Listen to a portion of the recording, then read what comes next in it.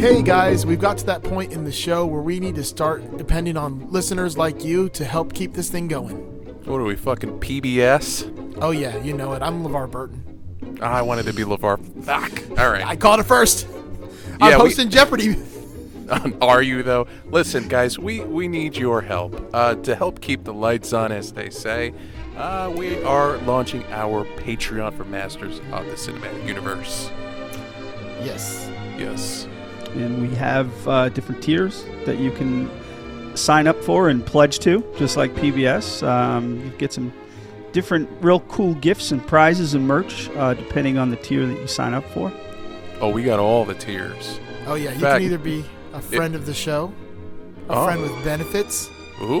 We could start to get serious, or you could just put a ring on it already. Yeah. Ooh, damn. And if you exceed that amount, we'll send you some not safe for work pics if you want. It's not safe for your eyes pics in my case, but not safe for anything pics. Yeah.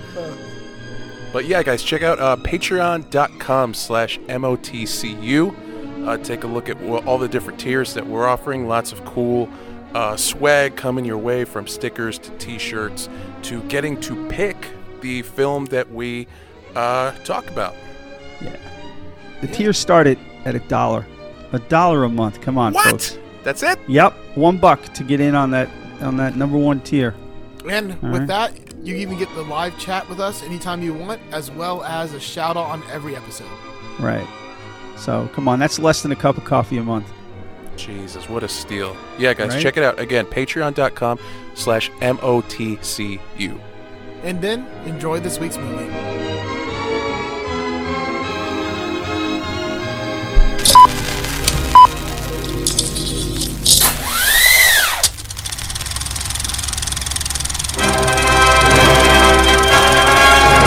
Hold your ears, folks. It's showtime. Welcome back to Masters of the Cinematic Universe. I'm Joe, and with me today, as always, are Doug and Eric. And what's up, guys? What's up, boys and girls? It's gonna be a fun one tonight. Yeah. I'm pretty fucking excited. I know you're excited. I mean, you have to be excited because this is such a love letter to one of your favorite things. It really is. I don't want to jump into the movie yet. Let's go around. What's new with you guys? What's going on? I got to think a minute. Go ahead, Eric. Shit. When you got so much going on, like, it's hard. I'm in the same boat. What's new? I mean, it's been a shitty week or two with my 9-to-5 job. I'll be completely honest with you. I've been burnt out.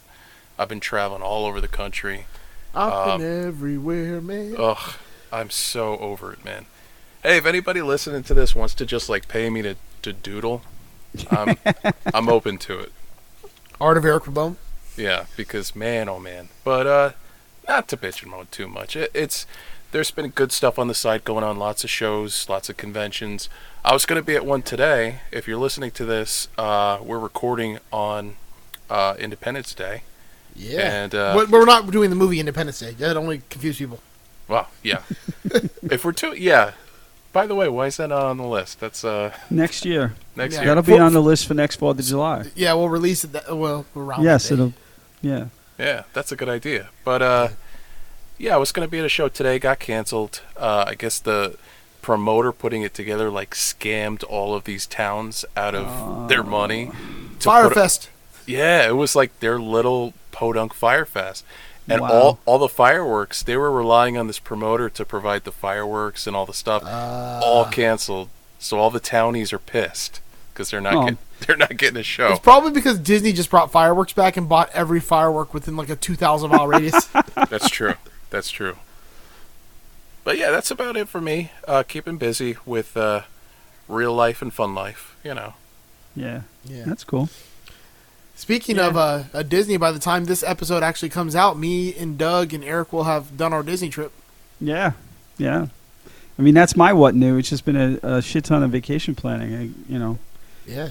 The recording of this is about a month out from my trip to visit the boys down in Florida. Very excited about that. And then my wife and I just booked Vegas for September. Got that all locked up. So yeah, it's been just a lot of vacation planning. And I got a new washing machine, which is great when you have to go to the friggin' laundromat for a few weeks because the washing machine broke, and then you get a new one. It's fucking great.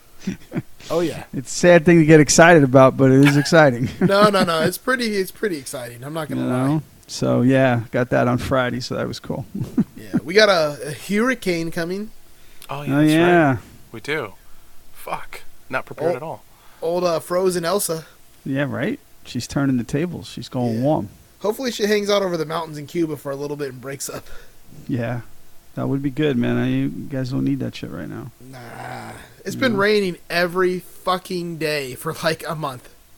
Wow. Yeah. Well, get it out of the Florida system now, so when I'm down there, it's nice.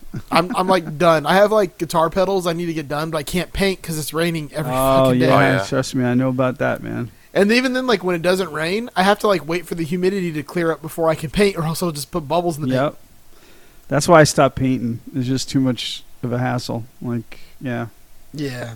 It's tough. You better hope it rains when you come down here, because you're an atheist too. You're gonna be praying to any god that will listen for just a little bit of water, because it is hot as fuck, man. Yeah. So just a teaser for what we got going up for you, Doug.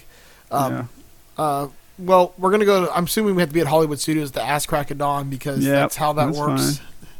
But he did get us to Oga's Cantina, which should be like fucking awesome. I was looking that up, man. I can't wait for that. Yeah, so Joey Mazan, I don't know. Does he have any a business we can promote, Eric? I know he's going to come on the show eventually, but yeah, give me 15 seconds. Okay. Yeah. So we're going to this place, the Cantina, which nobody can get into. Like even my sister, who's a pain in my ass, and goes to Disney all the time. She's never been there, so she was jealous when I told her yesterday. Wow. Oh, I'm so psyched, man. I was looking it up. I'm like, this is going to be fucking great. Of course, we'll do Rise of the Resistance. Oh my god, that ride is worth the price of admission alone.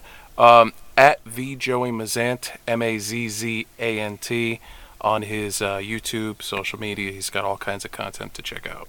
Nice. What does he focus? He focuses on like resort stuff in Florida and stuff. Yeah, he's a big theme park guy, so a lot of Universal, Disney. He knows all the inside secrets. Right. That's freaking awesome, man. So that's handy for anybody visiting Orlando, man. Get on that now. Yeah. Yeah. So we're gonna be doing that. We'll do some Smuggler's Run. We'll of course, check out some of the other Hollywood studios. So we're gonna watch the Indiana Jones stunt show if they're still doing it. I hope they are, man. I saw that and I loved it so much. I can't wait to see it again. Tower of Terror, Rock and Roller Coaster. Yeah. Well, we'll see about the roller coaster part. Your heart won't let you do it. No, it's the over the shoulder thing. Like if what? the harness is over the shoulder, I can't do it because I have my. I'm pretty sure Rock and Roller Coaster is a lap bar that comes down. Then I'm good. Because it looks like an old '60s Cadillac. And then So then I'm good to go, man. Yep. Can't wait. Then Slinky Dog, but I don't know if Slinky Dog Coaster is over the shoulder or not. I can't remember that one. We'll see. We'll work it out. It'll be good. I got some bad news, boys. What's that? Indiana Jones Epic Stunt Spectacular is temporarily unavailable. Maybe it'll be available though in a month.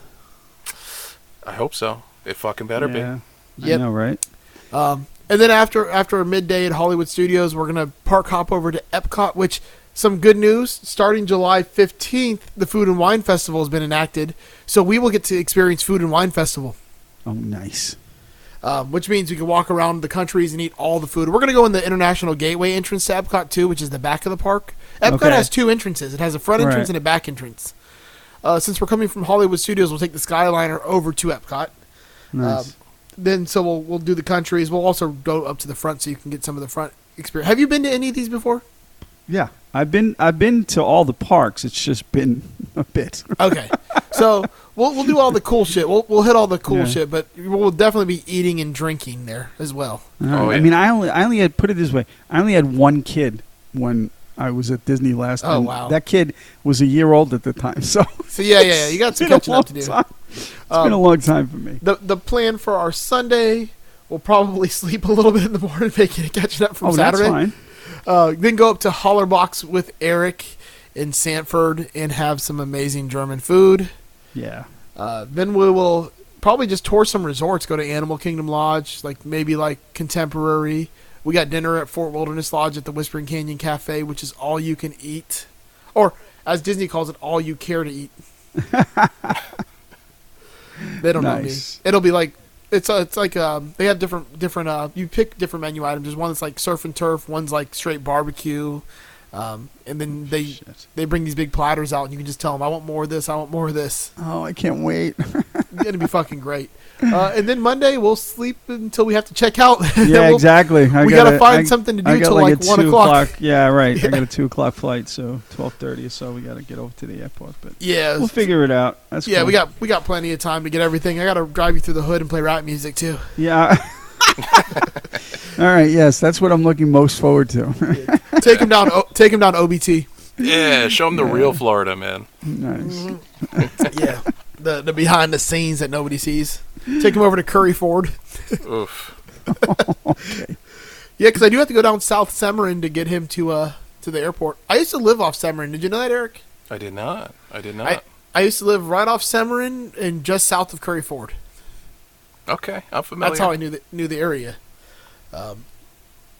Yeah, I don't remember what the road it was, but it was in that area. It was interesting. So you could say that you're going to go on, I don't know, some sort of quest with Doug. Yeah, we're gonna see a new galaxy. Yeah.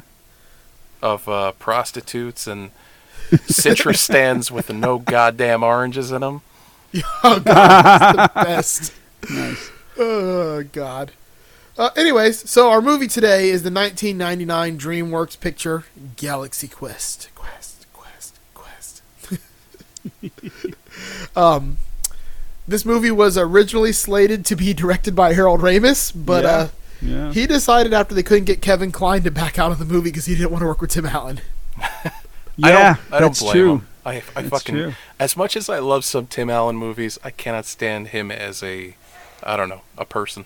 He's also kind of one-dimensional, but yeah, whatever. Well, there's some stuff. Yeah. Some jokes. I'll tell you one of them later. But let's just say when this movie was going on, the entire time, all he was doing was making dick and fart jokes and trying to like fuck up everybody while they were acting.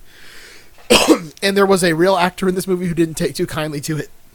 That's some life imitating art stuff right there, man. Exactly. So the movie ended up getting directed by Dean Parasot. I don't know. Yeah, that guy. But he's cool. He did a great job with it. I don't think this movie. I think this movie's perfect how it is. Like there's not much you could change. There is a companion documentary that goes with this movie called Never Surrender, and it's fantastic. It gives you a lot of behind the scenes with the crew, the cast, everybody. They tell a lot of cool like stories and trivia, which I'm going to steal from and tell you guys on this show. But it's really interesting how this movie got made. Originally, it was going to be a higher dark rating where there was going to be a lot more vulgarity and bad language and all kinds of other things they decided not to do because this was going to be They actually were trying to get it down to G, believe it or not. Wow. And this movie was marketed as a movie for 8-year-olds, which is insane when you think about how good this is for an adult movie. There is a lot of cool things that went on behind the scenes between the casting and the actors themselves. They actually originally fought quite a bit because some of the producers wanted to cut out the entire Justin Long arc of the movie. Really? And that's kind of one of the things that makes this movie because it's what connects the fan and brings the fan in because you're that kid who wants that the people that are in these conventions. And when this movie was made, it wasn't cool to be a fucking Star Trek nerd like it is today. Wait. It's cool today? Oh, yeah. We're going to fucking Galaxy's Edge, which is Star Wars, which is basically the equivalent of Star Trek if you like just sellouts. Oh, man. You saw that? I gave him a jab and he went for the uppercut. Right? Yeah. So we got a great cast in this movie. I don't know. I just love everybody in this movie. I love them in their role. Yeah. Yeah. I mean, they all play their roles just right. Yep. I'll kind of say some of the people who are playing the characters as they come into the movie. Mm-hmm. That way, I don't get too far ahead of myself and say the whole thing away. Also, I have a stuffy nose, so I may be doing this quite a bit. Ooh, that sounds nice in stereo. Yeah, that was juicy. Oh, I hope you all like that. So, without further ado, I'm going to let you guys hear how this movie starts.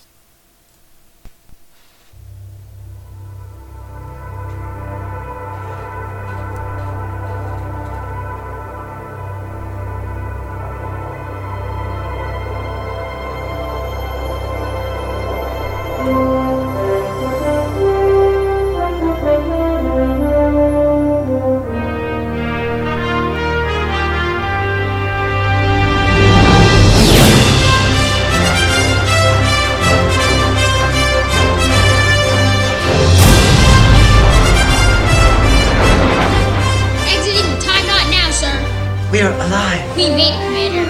We made it. By Grubthar's hammer we live to tell the tale. Systems registered functional. All systems are working, Commander. I don't like it. It was too easy. Wait! Oh no! They're everywhere! There are time rats opening everywhere! Trap! We're surrounded, Commander.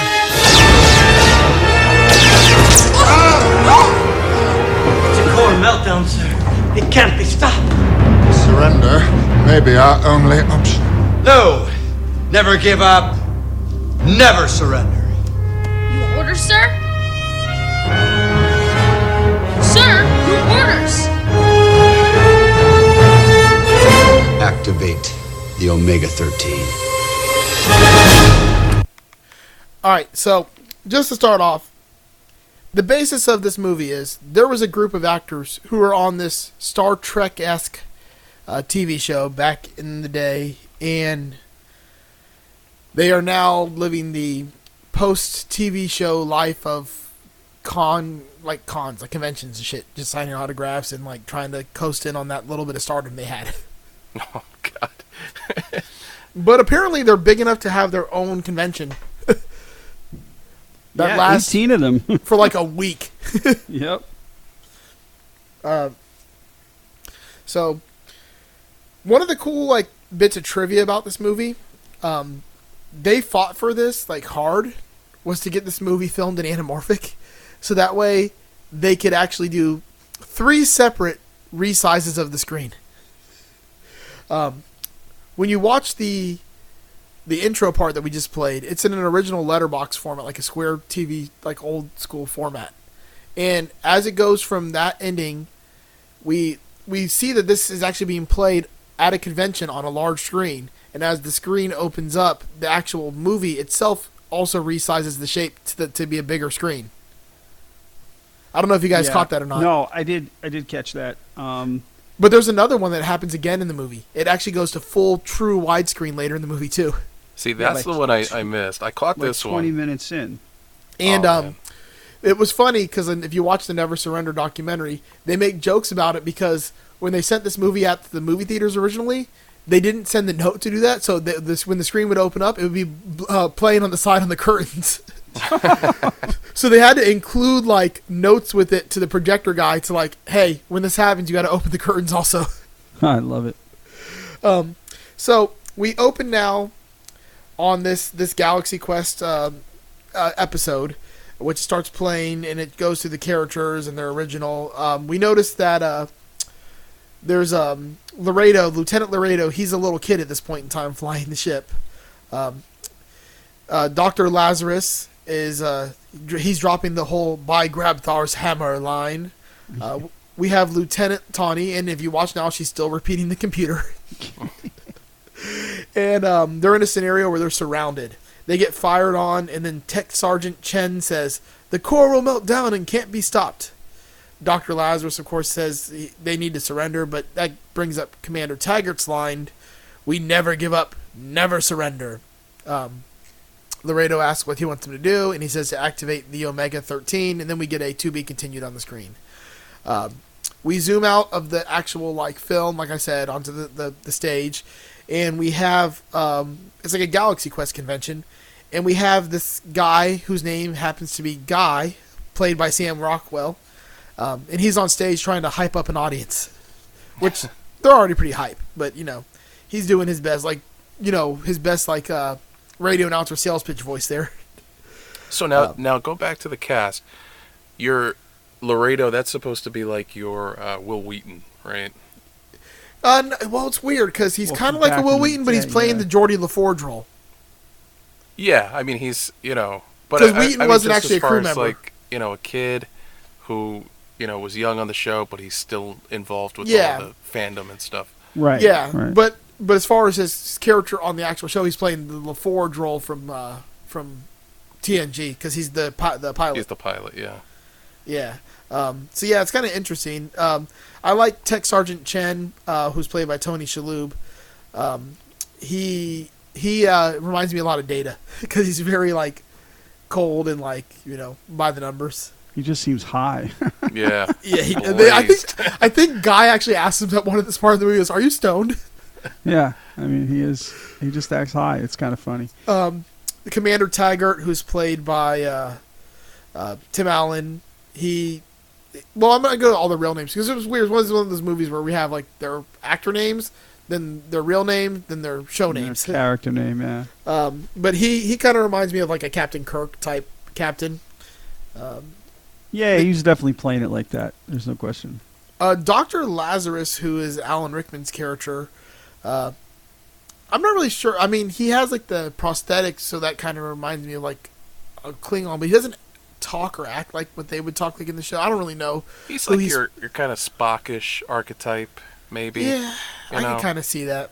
Yeah, I think so, and I think they wanted to keep his character like that because, Alexander Dane. So the actor's name in the movie is a trained, Shakespearean British actor, and everything's just frustrating.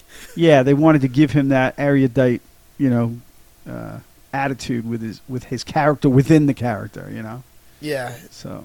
And then we have Tawny, who's Sigourney Weaver, and she's just your typical Star Trek woman in the show. Like back in the day, Star Trek women didn't get much to do, so they kind of play on that joke. Oh yeah, her comment about the TV Guide interview, 6 paragraphs of how fit my boobs into the uniform. So Guy, he's kind of the red shirt. He's the guy who's gonna die, like instantly, doesn't even have a last name. He's on stage hyping the crew up, but you can tell that he wants to be part of the crew, even though he was only in one episode. Yeah. He tells that the audience they're the first ones to ever see this Lost Galaxy Quest episode 92. It's a 2-parter, and it originally aired in 1982. He says he's going to introduce the crew of the NSEA, which is the National Space Exploration Association. Yes. The crew of the Protector, which is the name of the ship. I like how also in this they've done everything they can not to use Star Trek terms. Yeah, but the number on the Protector is the NTE, not the Enterprise. Not the Enterprise, it's called 3120. Yeah. It's so great. Yeah. So they jump. We get like thrown backstage camera wise, and we see Alexander Dane, played by Alan Rickman, who's also Dr. Lazarus. He's looking kind of just hopeless, playing with like a makeup brush. Fred Kwan, who's Tony Shalhoub, also Tech Sergeant Chen. I'm pretty much going to refer to them as their Alexander, Fred, and Nesmith, all those names. I'm not going to really call their character names too much, so it doesn't get too confusing. But he's just sitting there doing a crossword puzzle. Tommy Weber, who's played by Daryl Chill Mitchell. In the TV show originally he was a little kid, but now he's a full-grown ass man. He crumbles up a newspaper and asks where Nesmith is, saying he's an hour and a half late. Glenn DeMarco, who's Sigourney Weaver, thinks the people out there are going to start eating each other soon if we don't get going. Tommy says he's booked another appearance without them. She goes, "You're kidding me." Like she doesn't believe that. Like, of course you believe that. A stagehand looks at Guy and tells him to kind of stretch it out a little bit because, Nesmith's not there and he's kind of like the one everybody wants to see. Alexander asks how did he come to this? Like, how did he get this kind of thing? I know. Tommy looks frustrated, like, oh, here we go again. Like, we've done this so many fucking times. And then Dane starts going down his list. I've played Richard III. Then Fred goes, 5 curtain calls. I fucking love it. It's like they know what he's gonna say. They've all heard it before. Yeah. And then Alan goes, 5 curtain calls. He was an actor once, and he won't say that stupid line anymore. He'll never say that line again.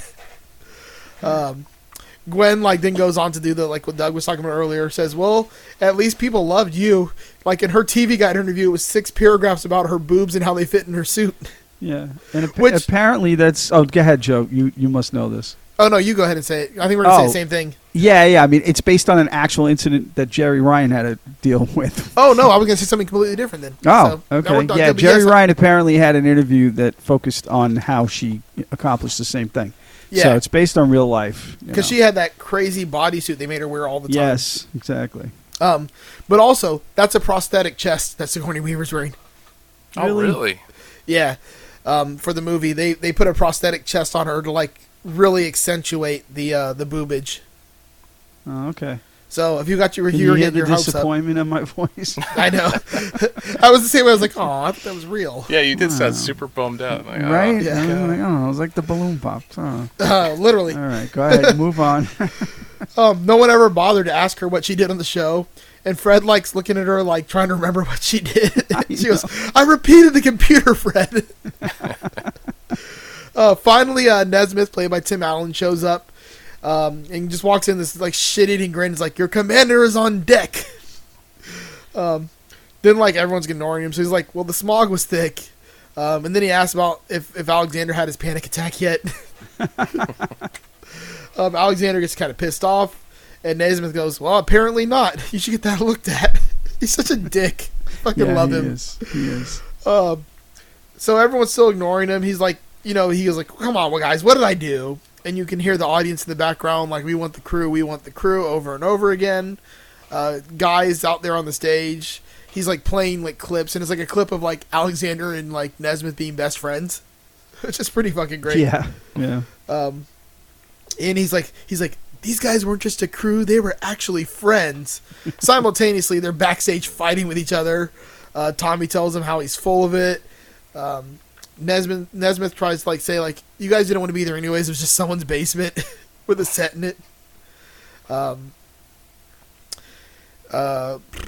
He says they only wanted him as the commander. Alexander has a trench coat on, is trying to sneak out the back door. Yeah, exactly. I love this. He's got it over his prosthetic. Yeah, so you can't see him getting out. At this point, Guy gets the thumbs up to start announcing the crew. Nesmith and Alexander are at the back door arguing with Gwen outside.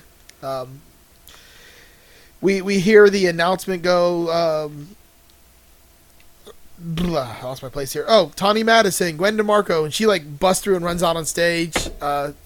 It's kind of weird because you start hearing whistling and cat calls too. It's kind of fucked up. Yeah. Yep. Next person he calls out is Laredo, Tommy Weber. And we keep jumping back and forth between him announcing the people and them going on stage and Nesmith and Alexander fighting. Nesmith saying, you're going to go out there. And he goes, he won't go out there and nothing you say can make him do it. And of course Nesmith says, well, the show must go on. And somehow this triggers in him a response where he has to do it. And he's like, damn you. Yep. That's his classical training. Yep. But he won't say that line, though. Don't worry, he will not say that line. Not one more time. Then Guy calls out Dr. Lazarus Alexander Dane. He runs out, and on the screen behind him in giant, loud voices is, by Grabthar's hammer you shall be avenged. And he just looks miserable. He's just like, fuck my life. Somewhere in that, they must have called out Fred Kwan. Because he was standing on stage there, but I didn't hear him call his name. I was paying attention to see when they called him.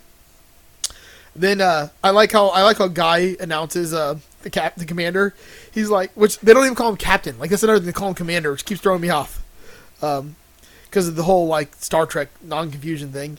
He goes, the commander of the NSEA Protector, Peter, Quincy, Taggart. Jason Nesmith. Then the crowd goes fucking nuts, and he comes out to a standing ovation, kind of plays it up for the crowd, and he perfectly syncs up with his video saying never give up, and then holds the mic out to the crowd like he's a rock star, and they all yell. Never surrender. Yeah. By the way, this crowd, this is like an early attempt at showing like what nerds at conventions look like. Yeah. Yes.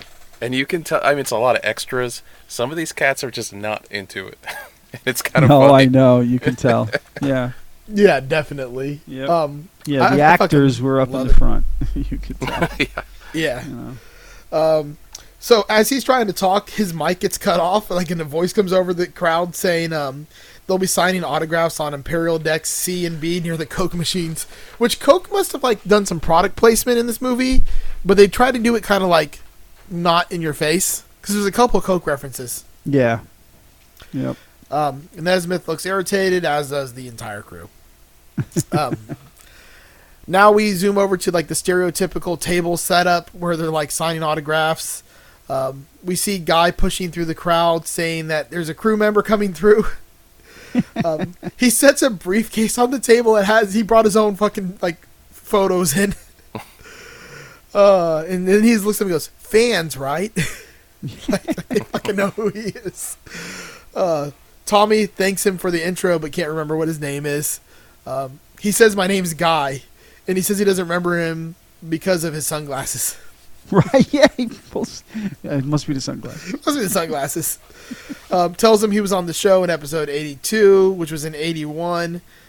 He says he was killed by a lava monster before the first commercial. And then he does this "Arr!" Yeah, he face. reenacts the death. Yeah. Asked to sit in if he could sign some autographs, which he brought with him. Then we zoom over to Alexander signing autographs, and you see the first fan comes up, and he does the whole, "By Grabthar's hammer, by the sons of Warvan, I shall avenge you." And I looked at the actor's name. His name's Bill Chop, but he kind of looks like Jonah Hill. I don't know why. Oh, I gotta look at him. The entire time looking at he looks like Jonah Hill in this scene. If you look at other places, he doesn't. But in this scene with the prosthetic on and stuff, I was like... Yeah. He's one of the guys I was going to point out because he and there's also one of the aliens that are both in the movie The Ringer. They play part of he's nice. one of the athletes in the Ringer. This guy Bill Chott. I had to look up his name because I'm like, this guy looks like Jonah Hill, and it was driving me insane. Yeah, I can definitely see it.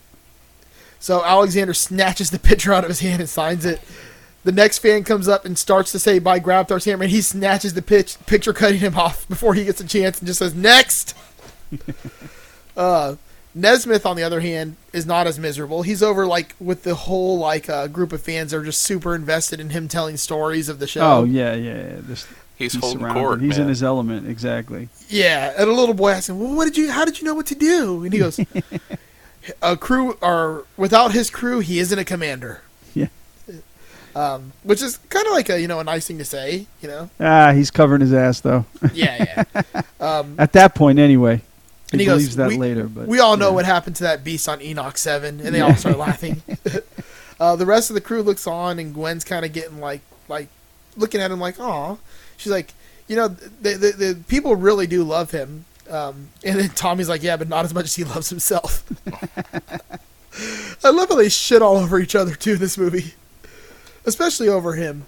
A really, really excitable young fan that we come to find later, his name is Brandon, played by a young fucking Justin Long.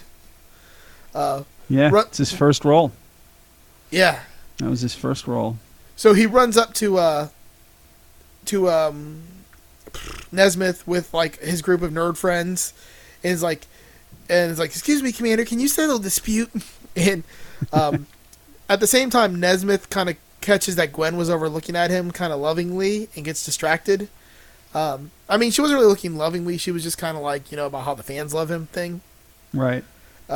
So in the middle of Justin Long just rambling on about a question, he excuses himself and walks over to the other crew table. And I love the line that Justin Long uses.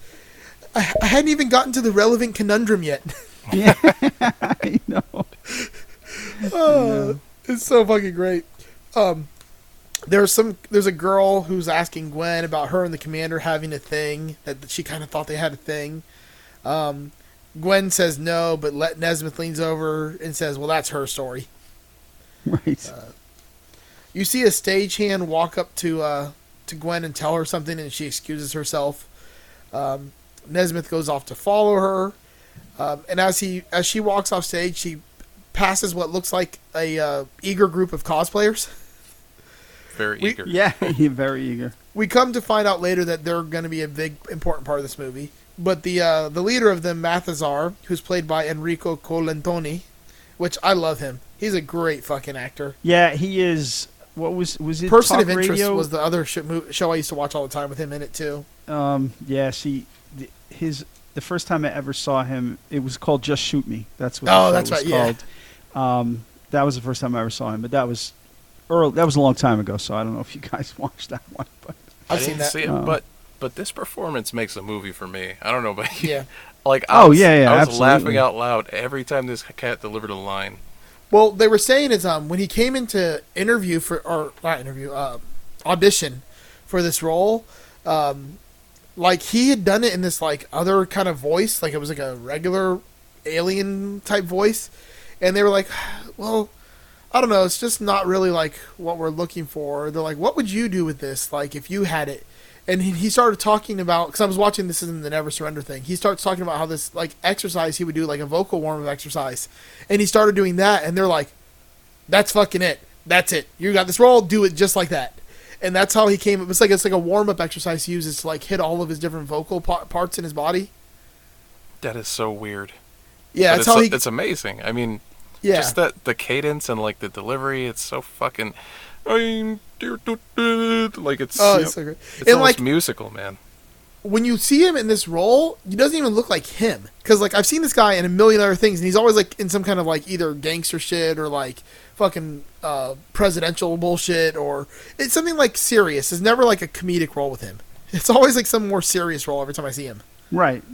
So like when I saw him, I'm like, I recognized him, but like I didn't recognize him that it was him. So he stops Nesmith on his way down and says, "We must talk to him. It is a matter of supreme importance." I can't even do his voice. They are the theremins, which is kind of funny because a theremin is that weird instrument that's like, woo, Yes. which Yeah. they use in like fucking like the original Star Trek. Right, and old science fiction movies. Yeah. Yeah, old science fiction movies. It was actually the weapon they used in Mars Attacks to kill the fucking aliens. Exactly. So they say they are from Klaatu Nebula, and they need his help. Nesmith asks. I can't fucking talk today. Nesmith asks if this is about the gig that they has tomorrow. Tells him to hammer out the details of his agent and make sure that there's a limo at his house. He didn't want to get shoved in the backseat of a Toyota again like last time. I know. No, wait, did you say they're from the Klaatu Nebula? Yeah, which that's is the a nod. Oh, that's the cool. band Klaatu. No, Okay. no, guys. Or wait. No, it's the It's a Earth nod. stood It's still. the day the Earth stood still. That's what it's. Oh, a I nod was thinking to. it was from the 70s rock band. No, it was from the day the Earth stood still. Okay, I can see that still. too. Oh, you can see that too. I can Also see that too. Also that one. Yeah, Klaatu, a reference to that movie, and they also steal Klaatu in Army of Darkness as one of the words that he's supposed to speak when he's got the Necronomicon. Yes. So it true. shows up like throughout cinema as like this cool little, tip of the hat. Yeah. Definitely. So, fuck it. Come on. Continue the story. Continue the story. I'll- He says, remember, Mum's the word, and as he walks off, they all keep saying Mum. We also see a couple other of the theremins. Laliari, played by Missy Pyle. Teb, played by Jet Breeze. And yeah, Lank, Missy Pyle's film debut as well, and Lank, played by Rainn Wilson. and it's his film debut. Yeah. So Justin Long and those two is their first movies. I'm telling you, this is like a crazy cast. Yeah, it is. So Nesmith walks up to Gwen and says, Crewman Madison, the mist of this planet is filling his head with such strange thoughts. She's like, yeah, that was cute when she didn't know him. And as she walks away, he looks back at a bunch of cosplayer Gwens and they all start giggling. Yeah. That was funny. He walks into the bathroom, which I'm surprised they don't have their own like bathroom in the backstage. He's looking for an empty urinal. Of course, there's not an empty urinal, so he goes into a stall to take a piss.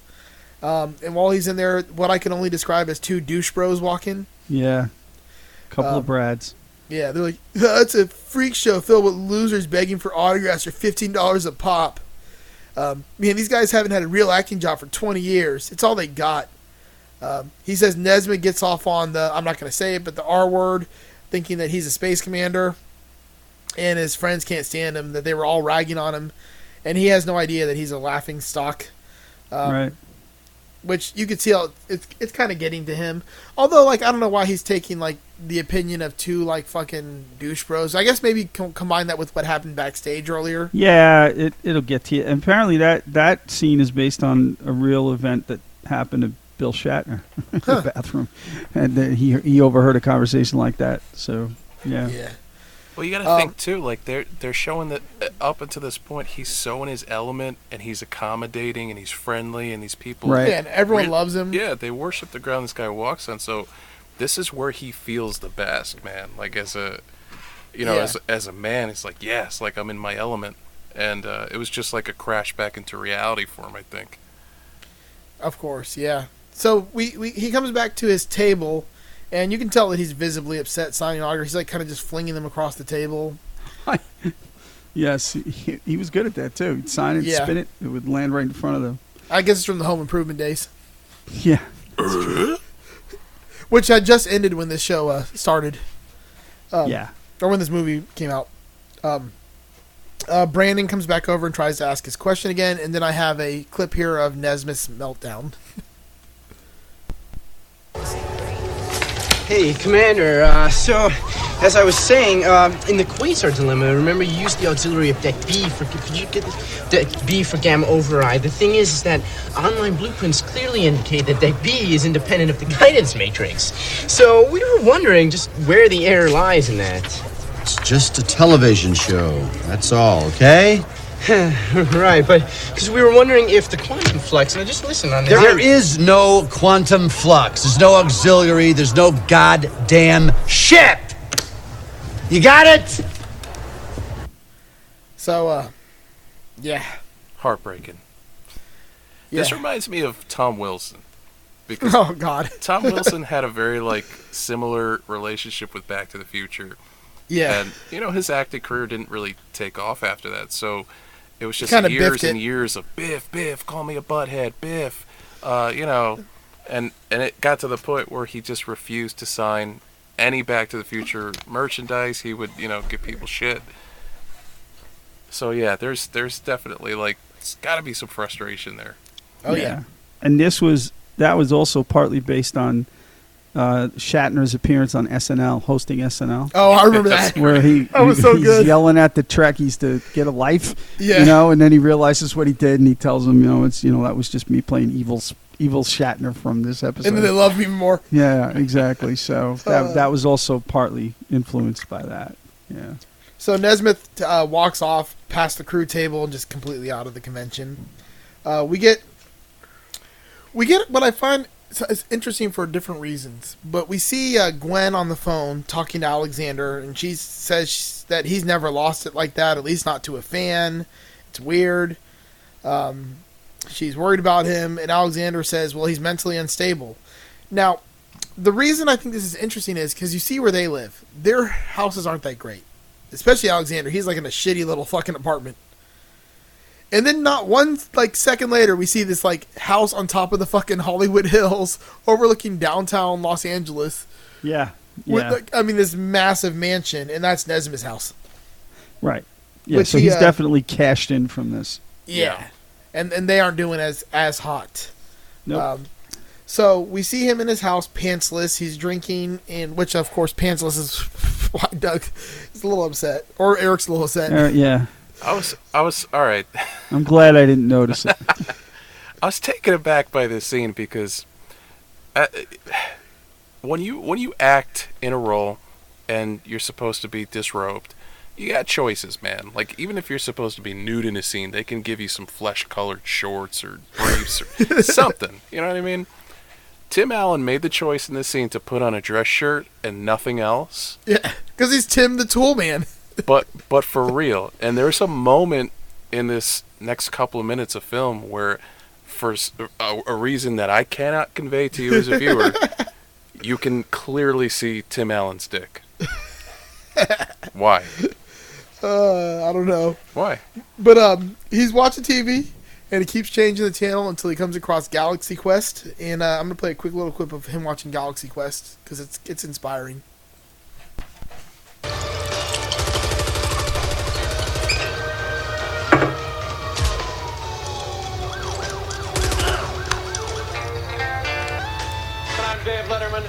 As long as there's injustice, whenever a Targathian baby cries out, wherever a distress signal sounds among the stars, we'll be there. This fine ship, this fine crew. Never give up. Never give up. Never surrender. Never surrender.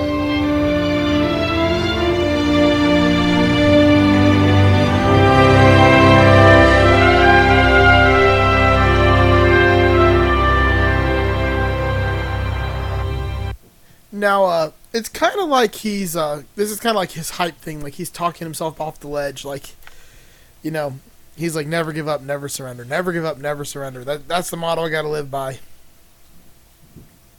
Yeah, right. It was a very defeated, never give up, never surrender. But at the same time, he's still never gonna give up and never gonna surrender. He is never gonna give you up, never gonna bring you down. I should cut this right here and then just put that in there so while people are listening, it goes to like the fucking commercial. But no.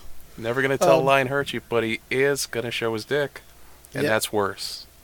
So it's the morning now. We get a knock on the window, and he wakes up and sees the Thermian standing there. He's hungover and has no pants on. They salute him. He slowly saunters over the door. And asks if he can help them. And I was starting to type this out because I didn't want to play that many clips, but I can't not play clips in this movie. Like, there's just so many good things. And I left a bunch of stuff out, but like as I'm typing this, I got like 2 paragraphs in, and I'm like, I'm going to backspace this and just let it play because like the voice act work of the Thermians really needs to be like appreciated. Oh, yes. So this is them explaining to him what's going on.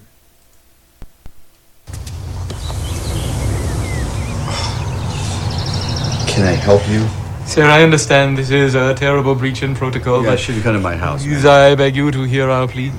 We are Thermians from the Klaatu Nebula. Our people are being systematically hunted and slaughtered by Rathaceres Fatukre.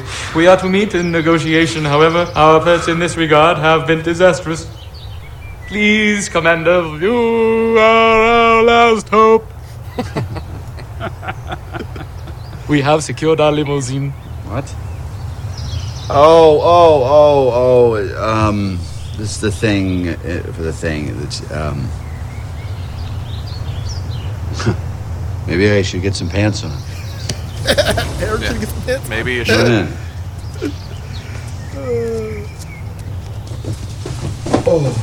Commander, I must say that standing here in your presence is the greatest honor we could ever have hoped to achieve in our lifetimes. I really appreciate that. Would you guys look for another shoe that looks like this, please?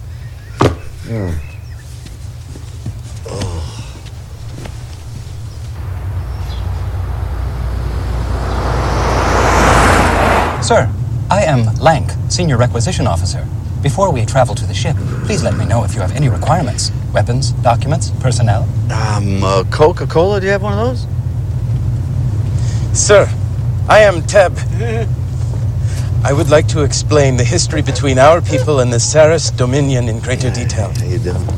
In the 5 million years following the Great Nebula Burst, our people were one... What's your name? Doesn't she talk? Her translator is broken. Okie dokie. You know, guys, I had a late night with a Cremorian Fangor beast, so, I'm gonna just shut my eyes for a bit. Go on. You know, I'm listening to everything you say, okay? In the 5 million years following the Great Nebula Burst, our people were one people, but then came the Zaktar migration, and then the Melosian shift. Dark period of discontent spread through the land. fighting among Trebe, Sex, and Largos. Ah, the foolishness. And it was in this time of dissension that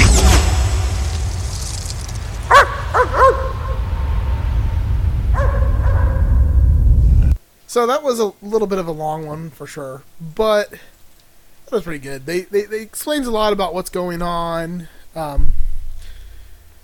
who they are. I got a question for you though. Yeah. Who was driving the limo? Huh.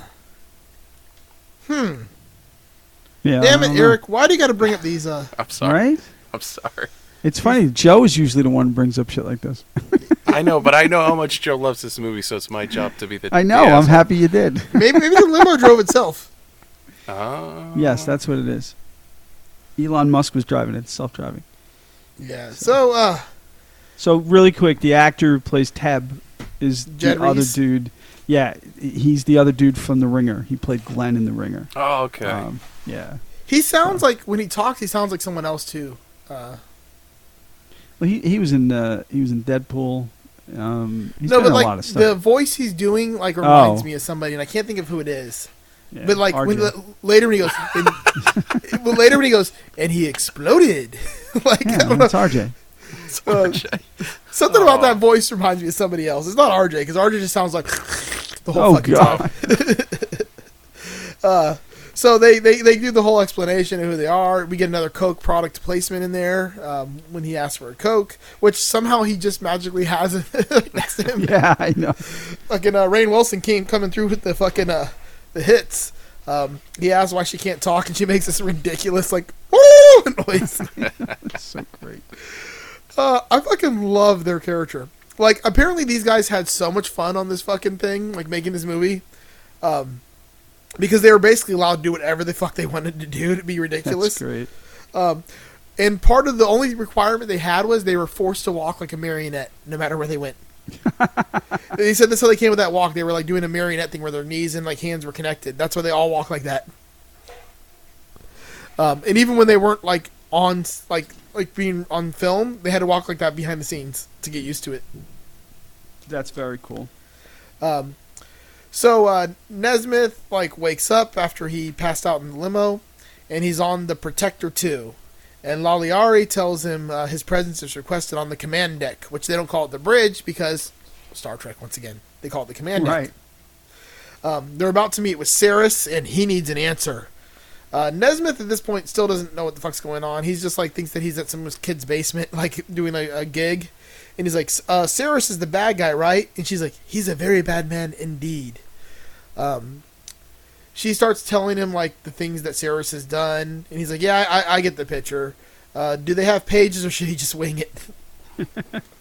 She's like, I don't understand. What I don't understand is like how he came to this thing in this like shirt he fell asleep in and the pants he must have found while they were looking at him, talking about how great of a moment it was. When apparently it was Eric's worst moment. I mean, listen, it was just a little unexpected. It's fine. So Mathesar comes up and welcomes him to the Protector 2 and asks if he wants to don his uniform. Nesmith declines because he has another gig in 15 minutes in Van Nuys. Or actually, he says a quarter of an hour. A quarter of an hour, which is 15 minutes. Does that add up? Like, I don't know my California geography. Yeah, I would say no. Because I know, like, that's Van Nuys is in the valley, so he'd have to get from wherever he is to the valley. Yeah, I don't think anything in the LA area is 15 minutes from anywhere else. I think it always takes 3 hours. So, and then the majority of my LA geography comes from listening to Adam Carolla bitch about having to drive places to do construction work. Because when I listen to this podcast, he talks about, yeah, when I used to do construction work back in the day, I'd have to drive to Van Nuys. Oh God. Which was in the valley. Yeah, that's my terrible Adam Carolla voice. Yeah, that wasn't good. No, I didn't think it was. I didn't think it was very good. Okay. I'm not. That's more of a. I think Eric could probably nail that voice if he had to. No, I don't think. I don't think. It's kind of like a Gilbert Gottfried, but not as like angry. He's just got like a very nasally, whiny thing going on. I don't know. I'd have to sit down and listen to it. But I don't want to. So there you go. Right. So The next clip I got is when Saris and Nesmith meet for the first time.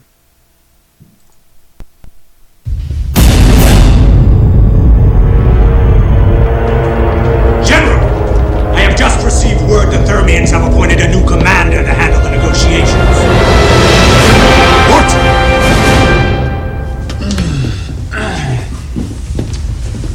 This is great. Usually it's just cardboard walls in the garage. Sir, we apologize for operating in low power mode, but we are experiencing a reflective flux field this close to the galactic axis. You know what I could use is a cup holder and a couple of Advil. We're approaching in 5 ticks, sir. Command to slow? Set it on screensaver 2. I guess we get a... sorry to break the mood here. Let's slow it down to Mark 2, Lieutenant. I see fear. That is expected. They bring a new commander. It's good. Here good. are he my looks... demands. And if I do not hear what I like, then there will be blood and pain, as you cannot imagine. First, I require the Omega-13. Second, I will require a technician. Okie dokie. Let's fire blue particle cannons full, red particle cannons full. Gannett magnets, fire them left and right, and let them run. All shoots them while you're at it once you toss that at him, killer. That should take care of old lobster head, shouldn't it?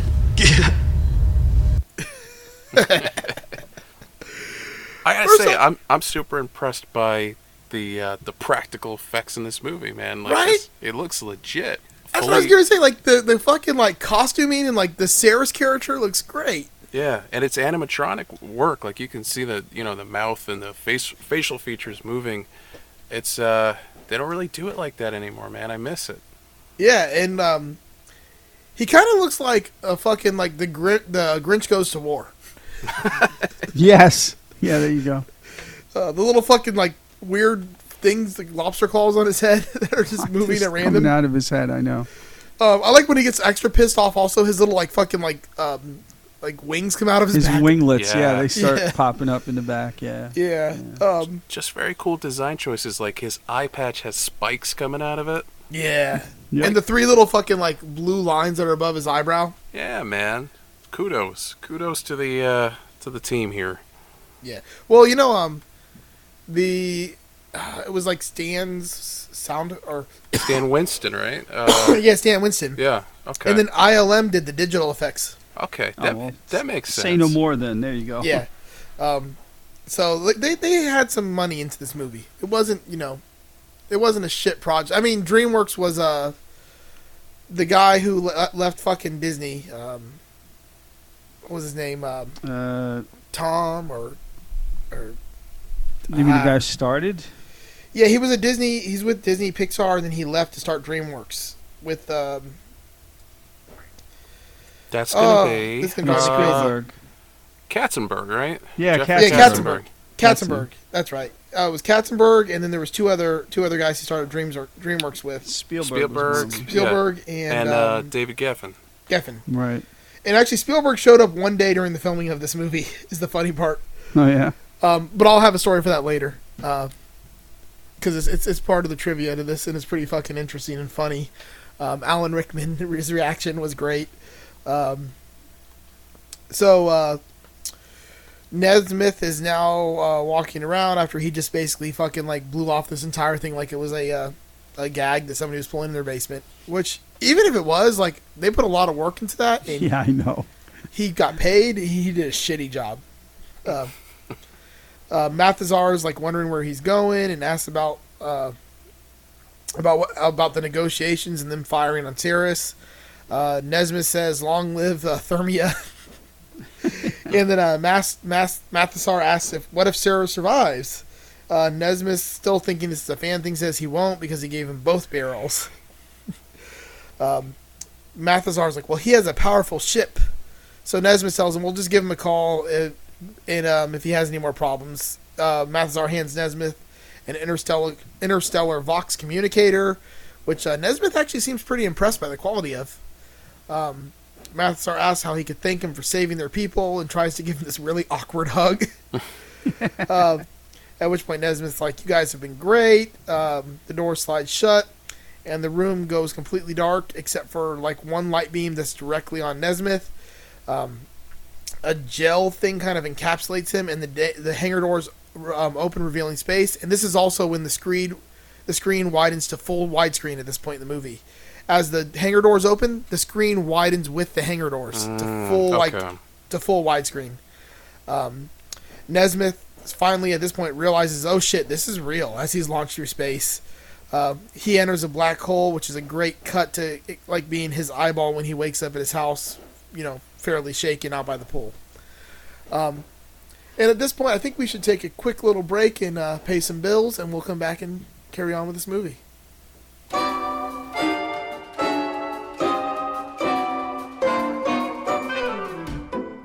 Hey guys, are you a guitar player and you like custom stuff? Well, if you are, you've come to the wrong place, honestly. No, I'm just playing. My name's Joe, and I run a little company called Like My Pedals. And I don't believe in websites because they're for suckers. So if you want to find me, you got to go to facebook.com/likemypedals and send me a message. When you look at the shelf and you just say, they never have exactly what I want, well, that's kind of where I come into play for you here. You want a picture of a little tiny Yoda eating a frog's eggs and ruining every hope of Star Wars ever making a good series? Come to me. I'll put it on a pedal. I may not like the show, but I'm definitely not against selling out. If you want electrolytes, because that's what guitar players crave, well, I'll make you a custom Idiocracy pedal. It's whatever you want, really, with Like My Pedals, because you want people to look at your board and say, man, I like your pedals.